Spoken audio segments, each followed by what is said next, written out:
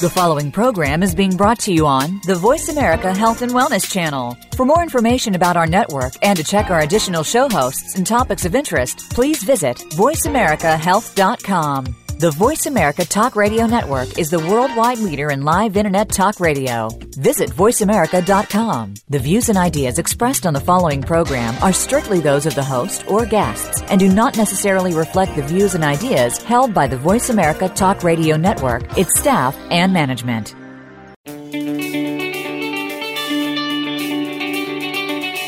Welcome to The Power to Create Yourself with Ross Ramin. If you or someone you are close to is dealing with addiction, there are so many programs out there that can help you. But how do you gauge which ones are going to work the best for you? Some are expensive, some deal with some of the issues, but don't get to the heart of the matter. Others treat the problem at a basic level, but don't determine ultimate success. Join us now for an hour that sets out to be truly groundbreaking and will help you discover how to find the best program for your addiction problem. Now, here is Ross Ramin. Hi, welcome to the show. This is Ross. Welcome back this week to The Power to Create Yourself. We're coming to you from Los Angeles, California at the Rebos Treatment Center. Thanks, everybody, for joining us this week. It's always means the world to me when I get to, get feedback from all you guys from all over the world, and it really makes my day. Today we have another episode of our Client Files, and we have Will on our show. Will's 4.5 months sober. Will, welcome to the show, man. How are you? Good, man. Good. And just like all the clients, Will, that when they come on here, I don't know anything about you. All I know is I've talked to your counselors, and they say you're doing a great job. And that's where I tell them, I go, don't tell me anything else. I don't want to know anything else. I just want to make sure that they're high and tight, or at least they're gonna, be honest with me by that. So you've been sober for 4.5 months.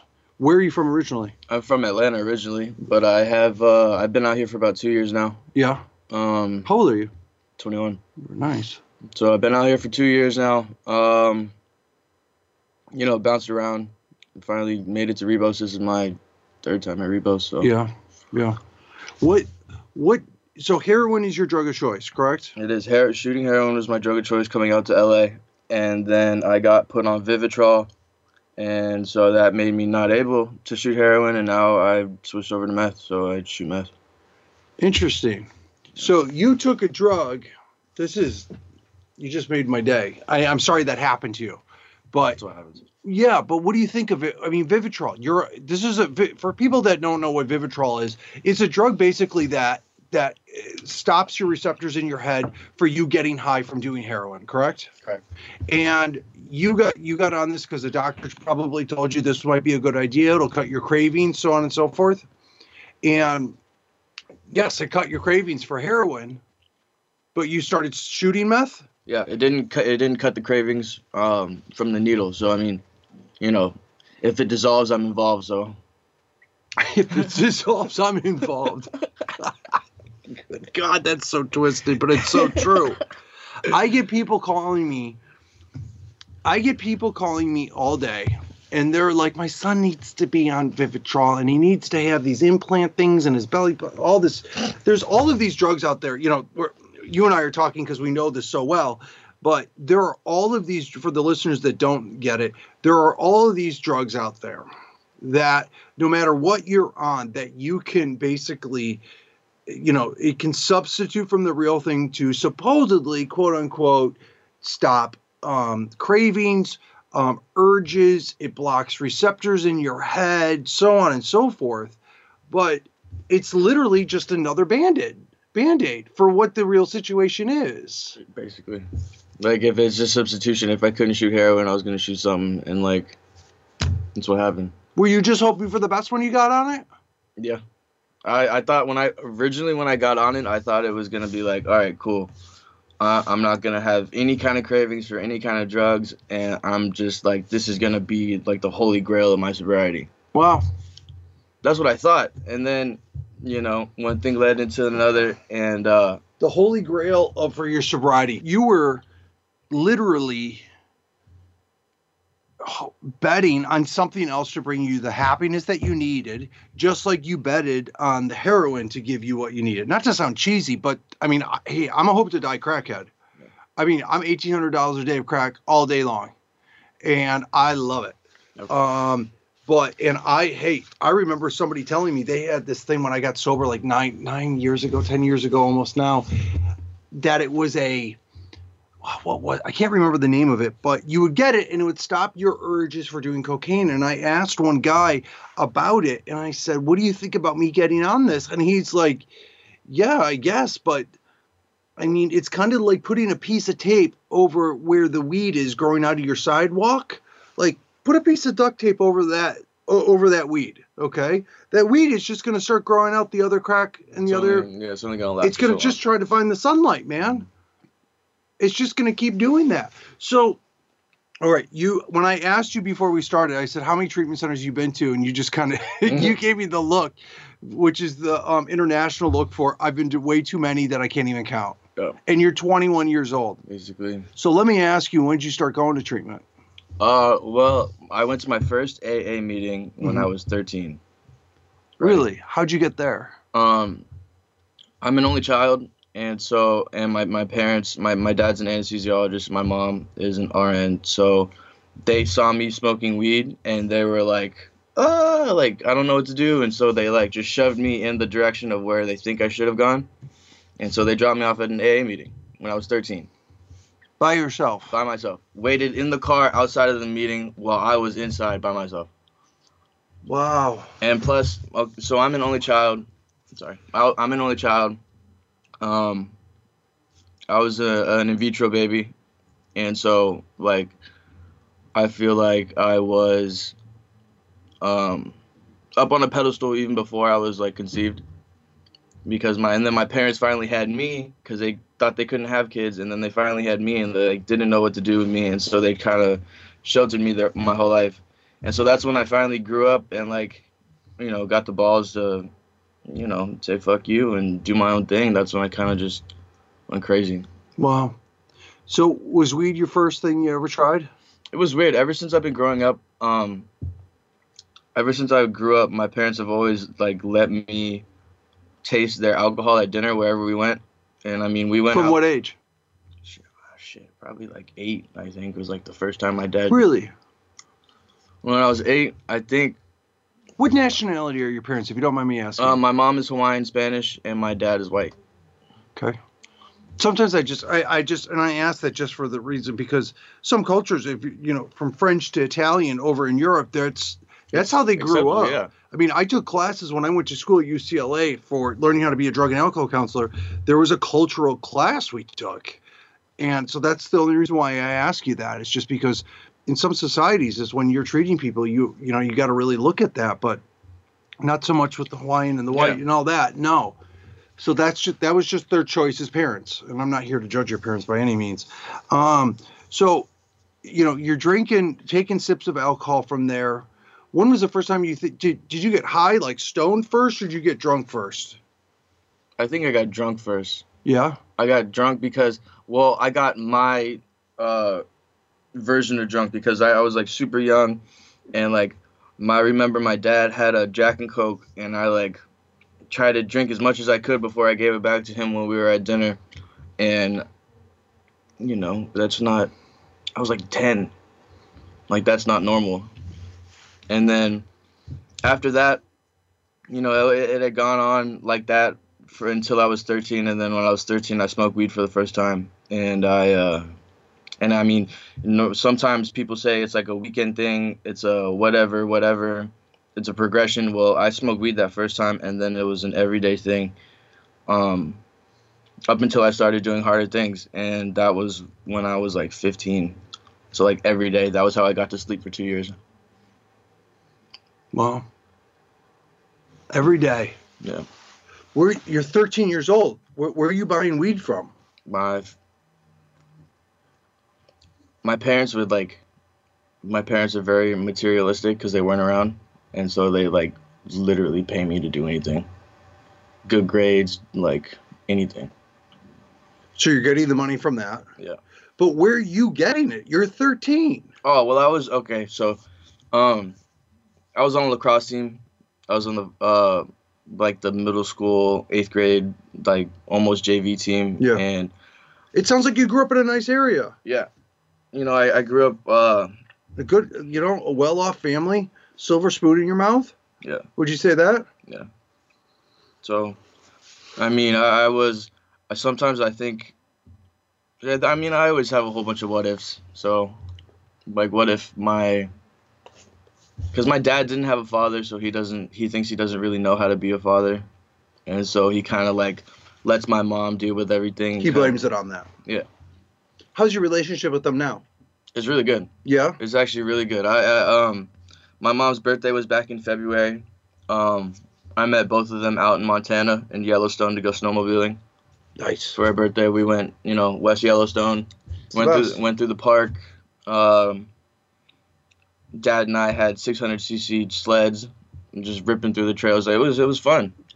Mom kind of sat. You get speeding tickets in Yellowstone. They give speeding tickets like crazy. Uh-oh. Yeah, I'm a big snowmobiler too. Yeah, it's so much fun. It's the best. Once you get outside the park, it's the best. Yeah. Because then you can really open it up. But when you're in the park, it's a dog and pony show. Yeah, you got to go real slow. It's gorgeous. It is. It's really gorgeous. It's awesome, but you got to. I mean, you've seen Old Faithful, seen bison. Yeah, it's the best. Yeah. Yeah, it's totally the best. So your relationship is good with them now. You started going to treatment. Well, you went to an AA meeting when you were 13 years old. First time I went to treatment when I was 15. 15. And that was why? Why did your parents send you at 15? Were they you were getting into more stuff? What was going on?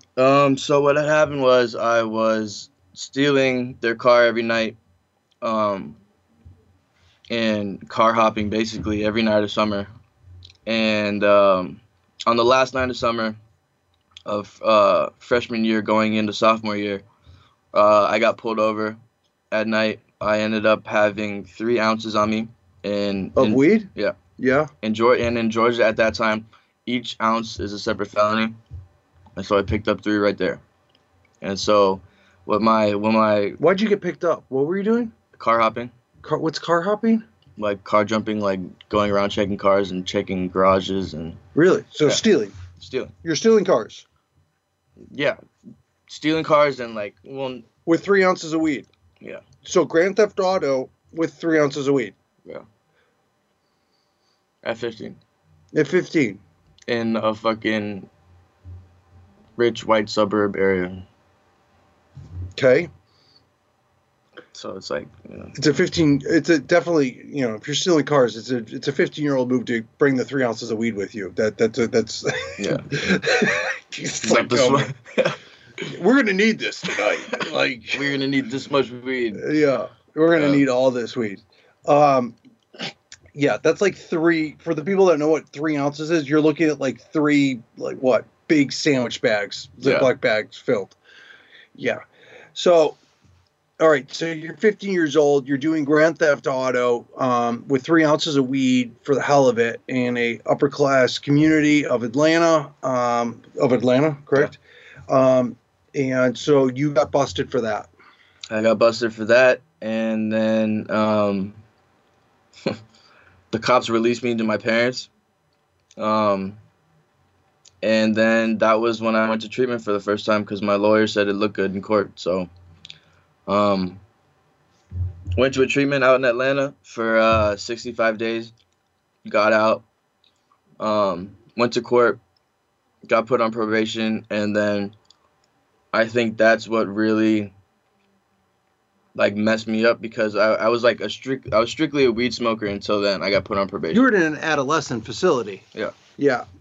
I was strictly weed until then, and then when I got put on probation, I still had to get high somehow. So I did everything, and I was getting drug tested, and so I was doing everything that stayed in my system the least amount of time. Mm-hmm. So that means I got into Xanax, Loratabs, started smoking spice literally every day. Yeah. Never done that. Give you a headache?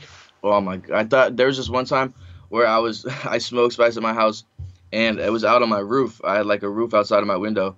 And I had smoked and I got so high it took me 2.5 hours to get back through my window back to my bed. Spice, for people that don't know, is just basically synthetic marijuana. It's synthetic marijuana where they change the compounds of it every couple months because it gets outlawed, the old compound. So basically it's just we're hamsters. We're tests to see if this compound gets people high. So that's what happens. Yeah. I don't think I love it when people come in here and they tell me that weed grows from the earth, man. It's cool. And I'm like, hey, I get it. Smoking weed's awesome. I loved it. I loved it. But at the end of the day, there's nothing organic or from the earth of weed. All this place is grown in grow shops. It's all like chemically made. Spice is just, they're actually making it in a laboratory. I mean, the rest of it's in a laboratory as well, but it's all like. It's a grow house. It's a grow house. Yeah. It's like, I mean, injected with more crap. I mean, that's like saying heroin is a natural substance because it grows in poppy fields. Like sweet mother of Mary. Yeah. Or just, Coke is, whatever. Yeah, it comes with a cocoa thing down there. They used to make Coca-Cola with it. It's great. No big deal. You're from Atlanta. You know all about Coca-Cola. Station in Atlanta, so. Yeah. All right. So you've been through more rehabs than most people before the age of 21. You say you've been over a dozen? Yeah. Good for you. Good for you. You're 21 years old and you've been over a dozen treatment centers, and it's probably looking like 2 dozen. Yeah. It's like 22. 22. What's the longest you've ever had sober? 10.5 months. 10.5 months. That was when I originally came out to LA 2 years ago.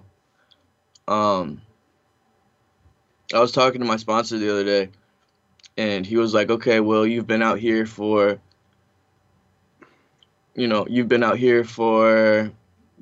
let's say, 24 months, 23 months.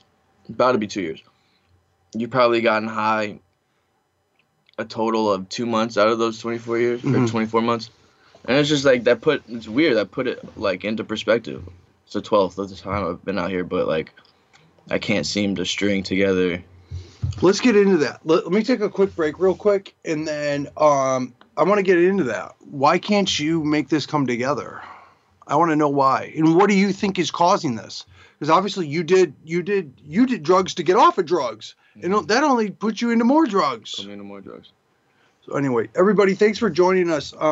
We'll be right back after this break. If you've missed any part of this show or any of our other shows, please check us out on iTunes under Ross Ramin, The Power to Create Yourself. And you can check in with this show and our past shows. Thanks so much. We'll be right back.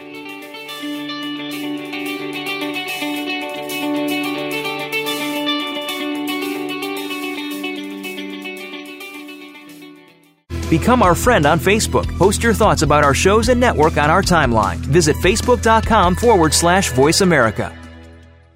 Getting sober isn't just about not drinking and not doing drugs. It's a way of life.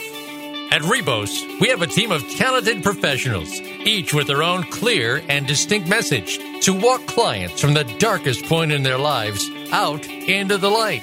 Rebos offers a carefully curated selection of groups and workshops in addition to a minimum of 6 individual sessions per week. At Rebos, we believe there are no cookie-cutter clients, and we meet every individual where they are at today. It's not a Rebos program, it's your program. Our team wants to help as many people as possible become who they want to be. And if you don't know who you want to be, we'll help you. Visit RebosTreatment.com to learn more about the Rebos Treatment Center. That's REBOS Treatment.com. Have you friended us on Facebook yet? Why not? Just go to Facebook.com/Voice America or search for the keywords Voice America. Once you are part of our Facebook network, you'll receive daily messages about what's happening with our shows, this week's featured guests, and new happenings at the Voice America Talk Radio Network. And you can add your voice to the always active discussions on our timeline. Just go to Facebook.com/Voice America or search for Voice America.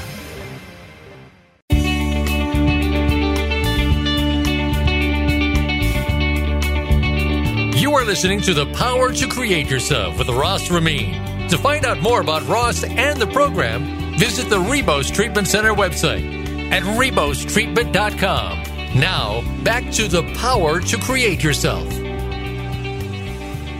Hey, welcome back to the show. Appreciate you joining us. We are talking with Will, who's been sober for 4.5 months, who has a hell of a story about how he has found his way. And Will, just to give a little background on you, you basically started drinking with your mom and your dad, sips here and there. A lot of families, a lot of kids do that. Whether they're stealing it or they're getting it at a really young age. Started smoking weed at 13. And then you started boosting cars like Grand Theft Auto style, and going to jail and getting in trouble, going through multiple rehabs. You've been over 20 rehabs since 15 years of age to 21, and you're 21 right now.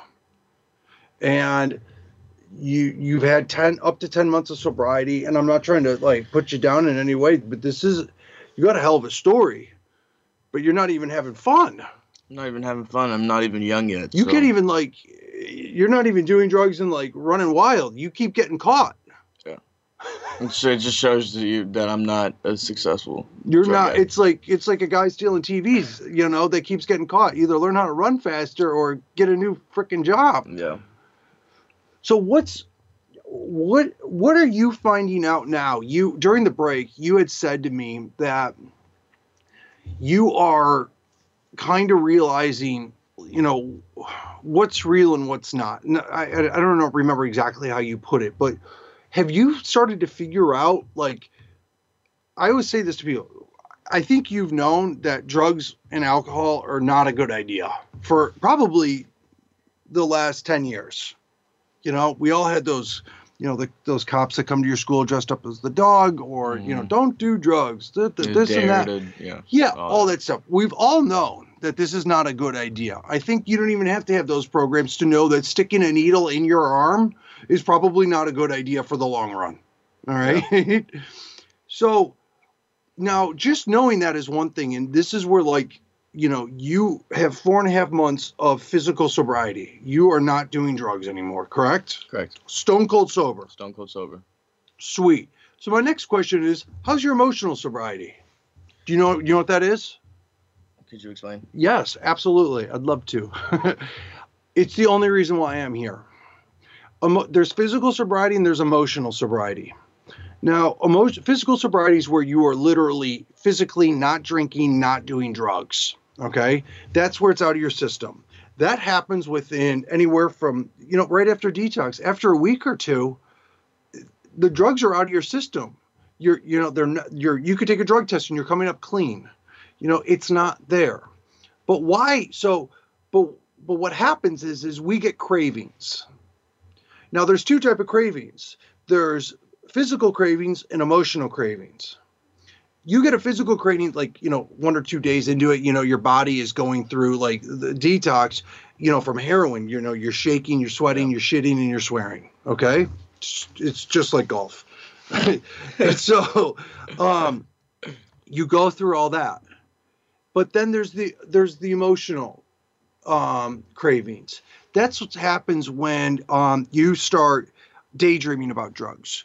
You start, glorifying them, thinking about the times you had with those girls, those guys, those places you've been to, the bars maybe you've been to, or what have you. You're only 21, so I don't know how many bars you've been to, but you probably had a fake ID, I would imagine. Yeah. So, but you're not like a 30-year-old who's been through as many bars, that type of a thing. So there's an emotional sobriety is when you are able to control your emotions, your thoughts, and your beliefs.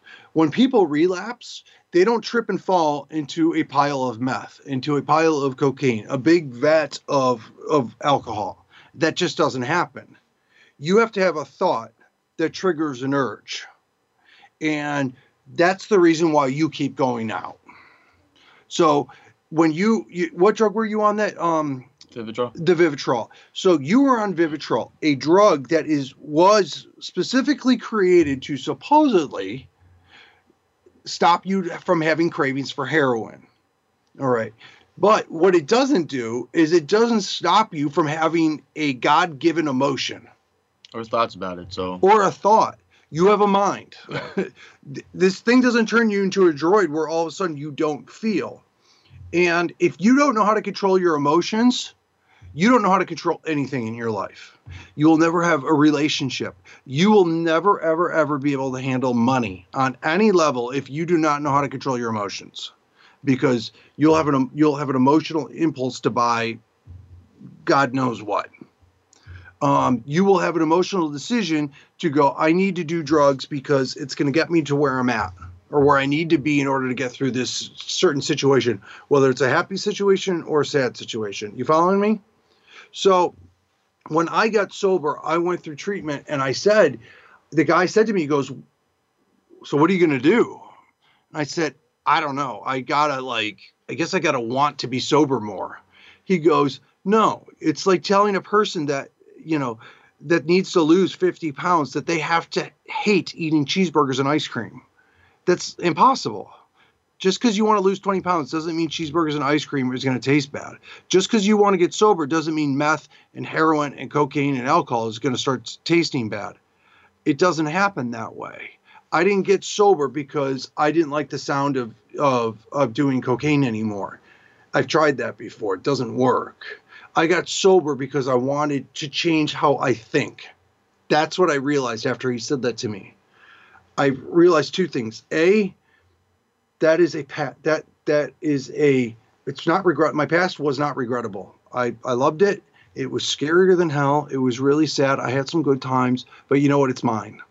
It's my chapter in my life, whether I wanted it or not. It is what it is.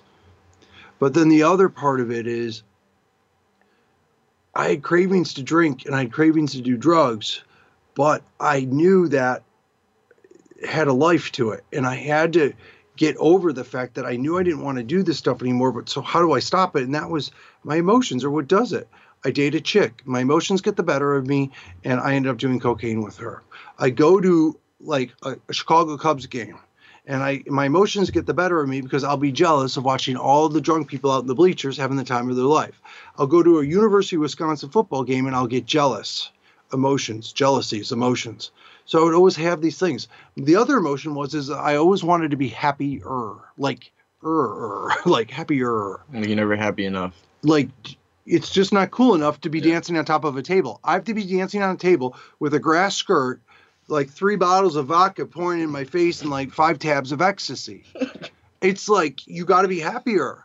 It's like somebody saying that they have to have a glass of wine if they're going to watch the sun set, because nothing. You can't do it sober. Yeah, well, it's like, God forbid you watch a sunset without a glass of wine. And I'm like, how shallow do you? I had a client once. She told me she was this really arrogant woman. She lived on Pebble Beach up in California, overlooked the ocean.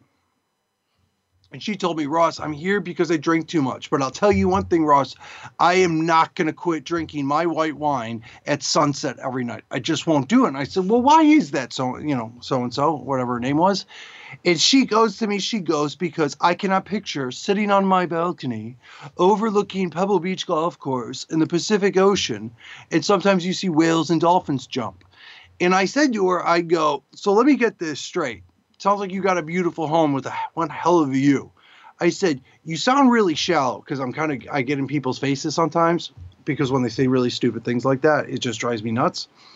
So I said to her, I go, you live in a mansion with multiple balconies overlooking Pebble Beach Golf Course, which overlooks the Pacific Ocean, that some days has whales and dolphins jumping out of the water as a giant ball of fire sets over this world that is hurling through the universe at a gajillion miles an hour. I said, that's why you need to make that situation better, more romantic.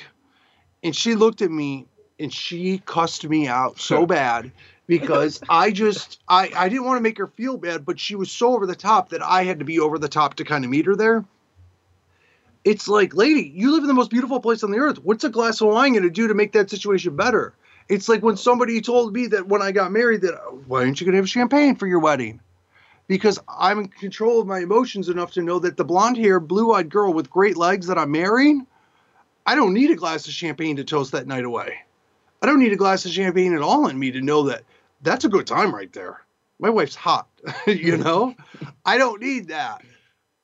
And I also don't. So that's the one thing of controlling the emotions. Okay. So once you get that, that's called emotional sobriety. The other half of the emotional sobriety is really being mature enough. And I always say this, there's a point in sobriety where clients have to be responsible for their maturity in sobriety. And for you, that's what it is now. Really becoming mature with who you are and what you're not willing to do, knowing that that is drama living over in that corner and you're not going to go by it. Because every time you get jacked up, what happens?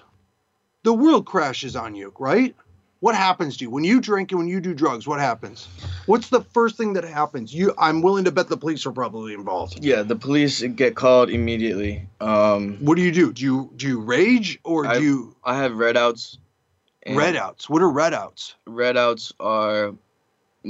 I feel like I get it from my dad. My dad and I have a very volcanic anger, and so it'll just bubble, and then we'll fucking just have a red out. You just go sideways. You don't even know what happens. I go psycho. I literally red out, and it's just not it's not good. Okay, that's fine. I get it. I'm sorry you get to that level, but you know it. But I know it, yeah. You know it. Now, the way that you stay away from that is just, you got to play the tape forward. You've got 4.5 months of sobriety. And this next 4.5 months for you are going to be really wild, really great. But in the first six to 9 months, you have a lot of ups and downs, peaks and valleys, happies and lows, because your body's literally, it's going to take a year to really kind of mellow out, because your day should be just kind of like rolling hills of emotion, not these jagged rocky mountains, ups and downs really quick. It should just be rolly kind of hills, just happy, just kind of cruising. Not flatline, because that's like, bleh, Yeah. You're an emotional guy, you can tell. I mean, if you go red and you're also, smiling and laughing, you got emotions, man. You got a lot to give. But just like anything else, I mean, it's kind of like your bike. You got a great motorcycle, don't you? Yeah. It's faster than snot. Faster than shit. Yeah. And that's... But you know when to pull it back. Exactly. You are that motorcycle. But you're driving, and you know what? Your motorcycle corners like it's on rails, right? Yeah. Yeah. Now, what happens if you took your motorcycle off-roading? I would eat shit immediately. Yes, immediately. So life is this big squiggly line road that goes through there, and you're driving yourself like a Bronco, right up the middle, bottoming yourself out, wiping out constantly. So emotional sobriety for you is learning how to drive. Yeah. You are a Ferrari. You are. But you're driving yourself like a Bronco, and you're overheating, you're bottoming yourself out, and your wheels keep falling off. That's what it is. Every day. You don't go off-road. You don't need to. Because you can take that corner faster than anybody, but you got to learn how to drive. And you can stay on the road, and you can still skid out on that road. Because if you take that corner too sharp or coming in too hot, you're screwed. You'll end up in the dirt. Every time. And you don't just go into the dirt and, touch the dirt. You do a barrel roll. Yeah. A roll at least. I mean, literally, and it costs tens of thousands of dollars to get you out of it. I rolled my car last June 3 times when I was in Vegas. So, that just shows you the extent. And you survived it. I survived it. I don't think I would have survived it if I wasn't fucked up. Of course not. You were like a rag doll in there. Yeah. You survived it because of that. And so my higher power, he's in fucking working overtime this past couple of years, looking out for me. So you got that makeup for that kid that will die totally by accident. You got that. I average 3 deaths a week that I hear about. Yeah. 3. And they all have the same exact thing in common. They have you. I'm not just saying that because you're here and I'm trying to spook you. No, you're it. They all die by accident. Yeah. They all do. It's like I couldn't kill myself with drugs, but some fucking freak accident will. It's what's going to happen, but it's going to be a drug-related death. Yeah. I hear about very few suicides. I hear about people that just run too hot that are just scared to learn how to drive themselves. You got the whole thing going for you, man. You're a good looking kid. You're obviously very smart. You got the package, man. And you're just let's take a break real quick. And I want to find out what you're doing now differently than what you had the last 10 months. Does that make sense? Yeah. Cool. Hey, everybody. Thanks for joining us. We're talking with Will right now, who's got 4.5 months sober.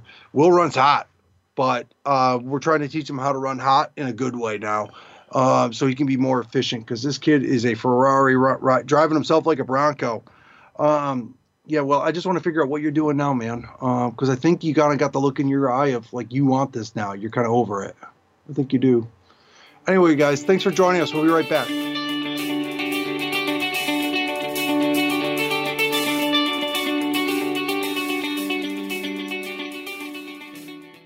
Become our friend on Facebook. Post your thoughts about our shows and network on our timeline. Visit facebook.com/Voice America. Getting sober isn't just about not drinking and not doing drugs. It's a way of life.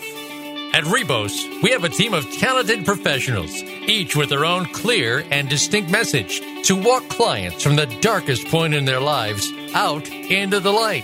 Rebos offers a carefully curated selection of groups and workshops in addition to a minimum of 6 individual sessions per week. At Rebos, we believe there are no cookie-cutter clients, and we meet every individual where they are at today. It's not a Rebos program, it's your program. Our team wants to help as many people as possible become who they want to be.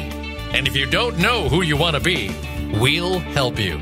Visit RebosTreatment.com to learn more about the Rebos Treatment Center. That's REBOS Treatment.com. Have you friended us on Facebook yet? Why not? Just go to Facebook.com/Voice America or search for the keywords Voice America. Once you are part of our Facebook network, you'll receive daily messages about what's happening with our shows, this week's featured guests, and new happenings at the Voice America Talk Radio Network. And you can add your voice to the always active discussions on our timeline. Just go to Facebook.com/Voice America or search for Voice America.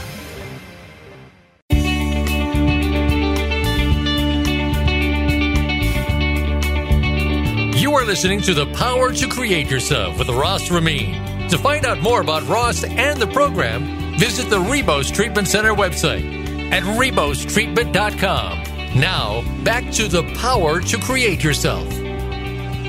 Hey, welcome back to the show. Thanks for joining us today. If you want to hear more about our treatment program we got here, you can go to Rebos, REBOS, treatment.com and find out more information about our services that we provide here out in Los Angeles. We get people that come from all over the world to come to get help with us, and we'd love to answer any questions for you. So please go on our website, check us out. You can follow me on Twitter at Ross Ramin. And again, if you've missed any of this show or would like to hear any of our other shows, please check me out on Apple iTunes, and you can look under Ross Ramin, The Power to Create Yourself. We are joined by Will, who is he's jacked up in the best possible way. You really are. You seem energized. You know, obviously I don't talk to you a heck of a lot, but you just got a vibe about you that you're pumped. I'm pumped, dude. Everything is, or not everything is different, but the very little things are different about my sobriety this time, and that's what makes it a huge difference. What do you mean little things? I think I know what you mean, because the little things for me changed my life. What is it for you? Yeah, the little things are like I went to detox back in December, and you know, my Will's will told me to go straight to IOP right after I got out of detox. Whose will? My will.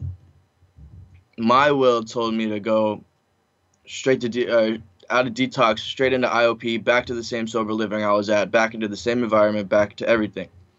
And you know, I wasn't raised to, you know, give in. But sometimes when I got out of detox, I had to give in to what people who knew what was best for me, and I had to go with their suggestions. And so I did a 30-day residential right after detox, which I didn't want to do. But in the back of my mind, I knew that was literally what was going to help me this time, because going back to the same people, same places, same things, you're gonna get the same results. So, I went to residential for a month, and I came out.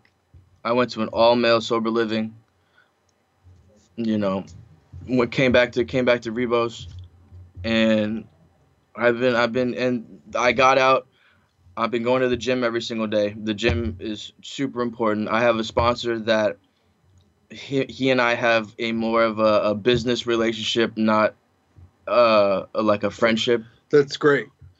Because it's business. It's sobriety business. Is your business. Sobriety is my business. Sobriety is my life. Sobriety, it's a life or death kind of situation. He tells you what you don't want to hear. He tells me exactly what I don't want to hear. And he tells me situations that are similar that he's been through, that with my situations that I'm going through. He doesn't tell me what to do, which is cool. And I respect him a lot. And I've had friendship, sponsorship relationships in the past, and if he's my friend, I'm gonna tell him to fuck off when he tries to tell me to do something, like straight up. And me and my sponsor now, it's business. It's strictly business. We meet up, we do work, and we go on our way. How'd you find this guy? Meeting. I know, but what made you go, that's the dude I want to mentor me. That's the dude I want to sponsor me. Well, I've never had a book thumper as a sponsor before, and I was in a meeting one day, and he just quoted like a paragraph from the big book, and I was like, "That's cool as shit." Like, I don't know anything. It's the manual. Yeah, I don't know anything that well enough to quote that much out of whatever. And I was like, "That's cool as shit." Like, I want to be able to like do that. I want to be able to like regurgitate information from the big book and actually like speak on it and break it down. And I mean, he was helping people that wasn't even his sponsees in the meeting. Like, he was like just being of service, and I think that's cool. Like, and like when I grew up, my mom and I, there's like it's called Project Open Hands in Atlanta, and we go and like deliver food to dialysis patients and like cancer patients. And like that's like it's giving back in a different way, but it's like giving back in like. So what do you do now to give back? Like, what do you? Because that's a big deal. I always like when you get to a certain point, the idea of being sober to me kind of gets molded with being a productive human. Yeah, it's literally guidelines you just don't drink, of being a good person, a productive person in society. Yeah, that's that's the life that I live now. People are like, congratulations on not doing cocaine for 10 years. I say it's more like congratulations on just being a productive human being. Exactly. Like not being a thorn in society's side. Not being a menace to society. Yeah. It's just like, you know what? Help somebody in this world. Say hi to somebody that you don't know. Like I saw a mom and her baby getting in the car like across the street from my house. Never met him before. Just said, good morning. Like just be nice. Just being like a good human being. Exactly. And like, I don't know, all throughout my addiction too, like I feel like my core values and some of my core values left, but like I would be in the car going to pick up dope and, only having whatever amount of money, but seeing someone on the side of the street with a sign and like, I give them like $10, $5, whatever it is. And it's just like, but then it's like, I do that and then I go pick up my drugs, and so it's like, okay, I don't know if I was doing that to like justify me going to pick up drugs or whatever, but like now to this day, like if I see someone on the side of the road, I will give them whatever I have, and if I'll buy them whatever, like I'd much rather buy them food and buy them drinks and give them money. Buy them food, don't buy them, give them money. Yeah. And also treat them like, and no disrespect to anybody that's out there begging or anything, but treat them like the way that your sponsor treats you. Yeah. You give them a sandwich or something like that, but once you give them food or once you give them money, it's a nightmare. Exactly. Because I know what I would do with it. Yeah, I know what I did with it when I was that person. So, like, So, describe who you are. Describe who you were.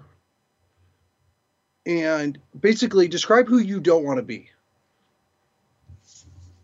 Well, who I was, I was... No, describe who you don't want to be. Oh, who I don't want to be, The person I don't want to be is the people who are the person people don't want to be around.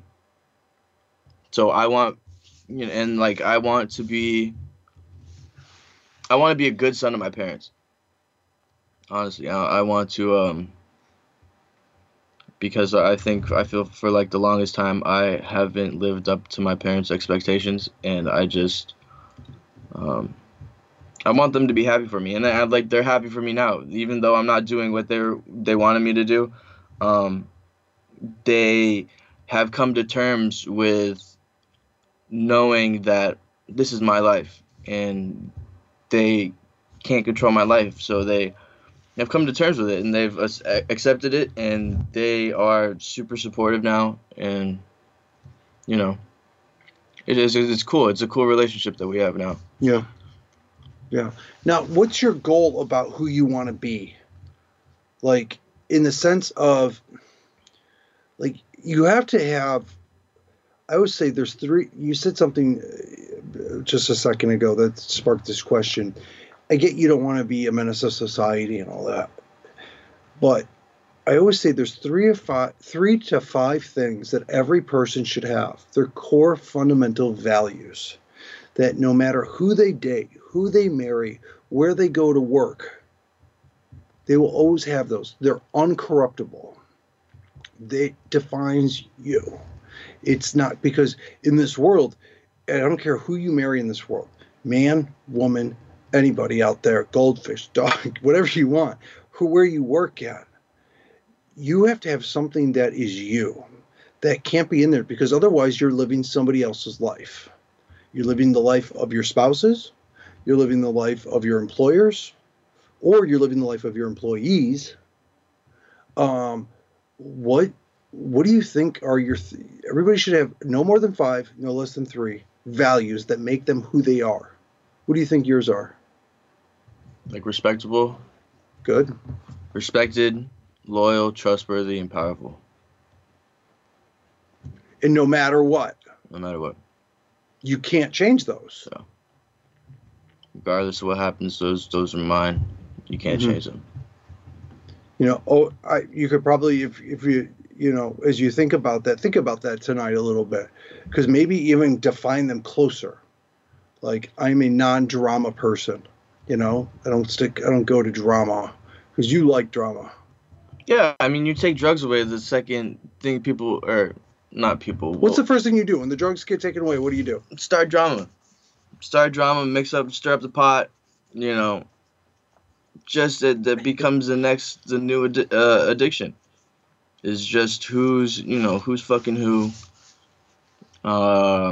isn't fucking who, just everything, and that's the new thing. There's a whole side world to drugs. Yeah. I mean, it's like, great, you take away the drugs. I mean, I literally didn't do certain drugs because of the ritual behind them. I didn't like it. It's like, I tried to smoke meth, and I would have done it, and I did it, but I didn't like how you got high from it. Because I liked how you smoked crack. I liked how you made it. I liked how you did it. It's like getting a bad bag of weed. You're getting out the stems and the seeds. There's like kind of it's shitty weed, but there's like a whole thing to it. Like you're just kind of doing it. You got your way. There's a ritual on how you do things. There's also a ritual that's like part of just when you're not doing drugs, what you do. You take away the drugs, you could still act like a drug addict even though you're not doing drugs. Exactly. You can still act like an alcoholic even though you're not drinking. Yep. Call them dry drunks. So that's what we face on a daily basis. You that's your biggest thing. Every single day, go through your day. Like, how do I not be a drug addict? How do I not be a scumbag today? So how do I not become a scumbag? You should have a t-shirt with that made. Let me know when I'm a dick. Please let me. I don't have a kick me set on my back. I have a sign that says, "Let me know if I'm a dick." Yep. I mean, it's what it is. It is, yeah. I mean, it is what it is, man. Like I just today it's like I'm trying to get out of self. What's your goal though so what's your next step? You're 4.5 months sober. 4.5 months sober. What's your next thing you want to accomplish? I just declared residency in California. or I'm about to declare residency when I go to the DMV. And once I do that, what I ultimately want to do is go back to school. For what? Become a teacher and coach high school lacrosse. Really? Good for you. So, I mean, I came out here. I've already coached 3 different lacrosse teams. It's making its way across the Mississippi. Lacrosse, I mean, it really is. It's down in San Diego right now. It's big down there. It's finally coming up to LA. You know, I've coached 2 U13 and U15 lacrosse teams out here. And that's what I want to do. Like, I love being around kids and teaching them, and I love being around the sport itself. And if you know, if teaching is the way to make that possible for high school, like, that's what I want to do. It's pretty cool. So what's your next step to make that happen? Go back to school. I know, but so what do you have to apply, or where are you at? Yeah, I have to apply. When is your goal to start class? Fall. Fall? So what are you going to do all summer? I have no plans for summer. You're going to get a job? Yeah, I have a job now. What do you do now? I work at Robbery, which is like a superfood and yogurt shop off of Santa Monica. Nice. Which is cool. And I'm also teaching swim lessons for kids. Really? Yeah. No kidding. Yeah. So 4.5 months ago, you were a hope-to-die drug addict, and now you're helping kids. You want to go to school. You've been through over 20-some-odd treatment centers. You were jacking cars with 3 ounces of marijuana in the back of them. That was one of my favorite highlights of this whole thing. Real smooth. And started drinking when you were about, give or take, 8 years old. And over 20-some-odd treatment centers. Later, I'm here. And now you're here, trying to become somebody that you don't want to be. Trying to do the opposite of who you used to be. Yeah. Trying to be a whole different person. Trying to change everything. Yeah. Right on, man. It's not easy. It's not easy. It's simple, but it's not easy. It's simple, but it's not easy. It's just what life is. You just got to get through it. Yeah. Every day you're going to have somebody throwing a curveball at you. Just got to know, what to swing at and what not. And I think it's good because for the longest time I've always been like a people pleaser, and this time I'm like, fuck you. If you're not making me happy or like adding to my you're society, pleasing yourself now. It sounds like. Yeah. If you're not making me happy, or if I don't like your company or whatever, you can fuck off. Like, I'm done trying to make everyone happy. You could be as arrogant as you want to about that. You could be arrogant about your sobriety and protective too. I used to tell people when I was in treatment, I'd say, do not stick anybody in my house that does not want this, because I will chew them up. I am literally like, I'm on a mission right now. And these people, if they don't want sobriety, forget it. I don't want them near me. It's the same thing for me. I mean, I pick and weed out the people that I feel like aren't very serious, and I stay the fuck away from them. You got to. Because, I mean, it's just like losing 20 pounds. You got to get that food out of your house. That's the junk food. Exactly. You got to. Otherwise, it's going to mess with your head. And the people you surround yourself with tell more about yourself than absolutely anything. Hey, thanks for joining me. Thank you. I really appreciate it. Thank you. You're an inspiration, man. Don't jack it up. Keep the little things. That's all you got to do. Every day. Just try to hit a single every day. You don't have to try to hit a home run. Nope. You'll be good. Well, thanks, everybody, for joining us. We'll see you next week. Be safe. Be good to yourself. Talk to you. Thank you for joining us this week on The Power to Create Yourself. We hope to have you tune in again next Tuesday at noon Eastern Time, 9 a.m. Pacific Time for another edition with Ross Ramin on the Voice America Health and Wellness Channel. Have an enlightening week.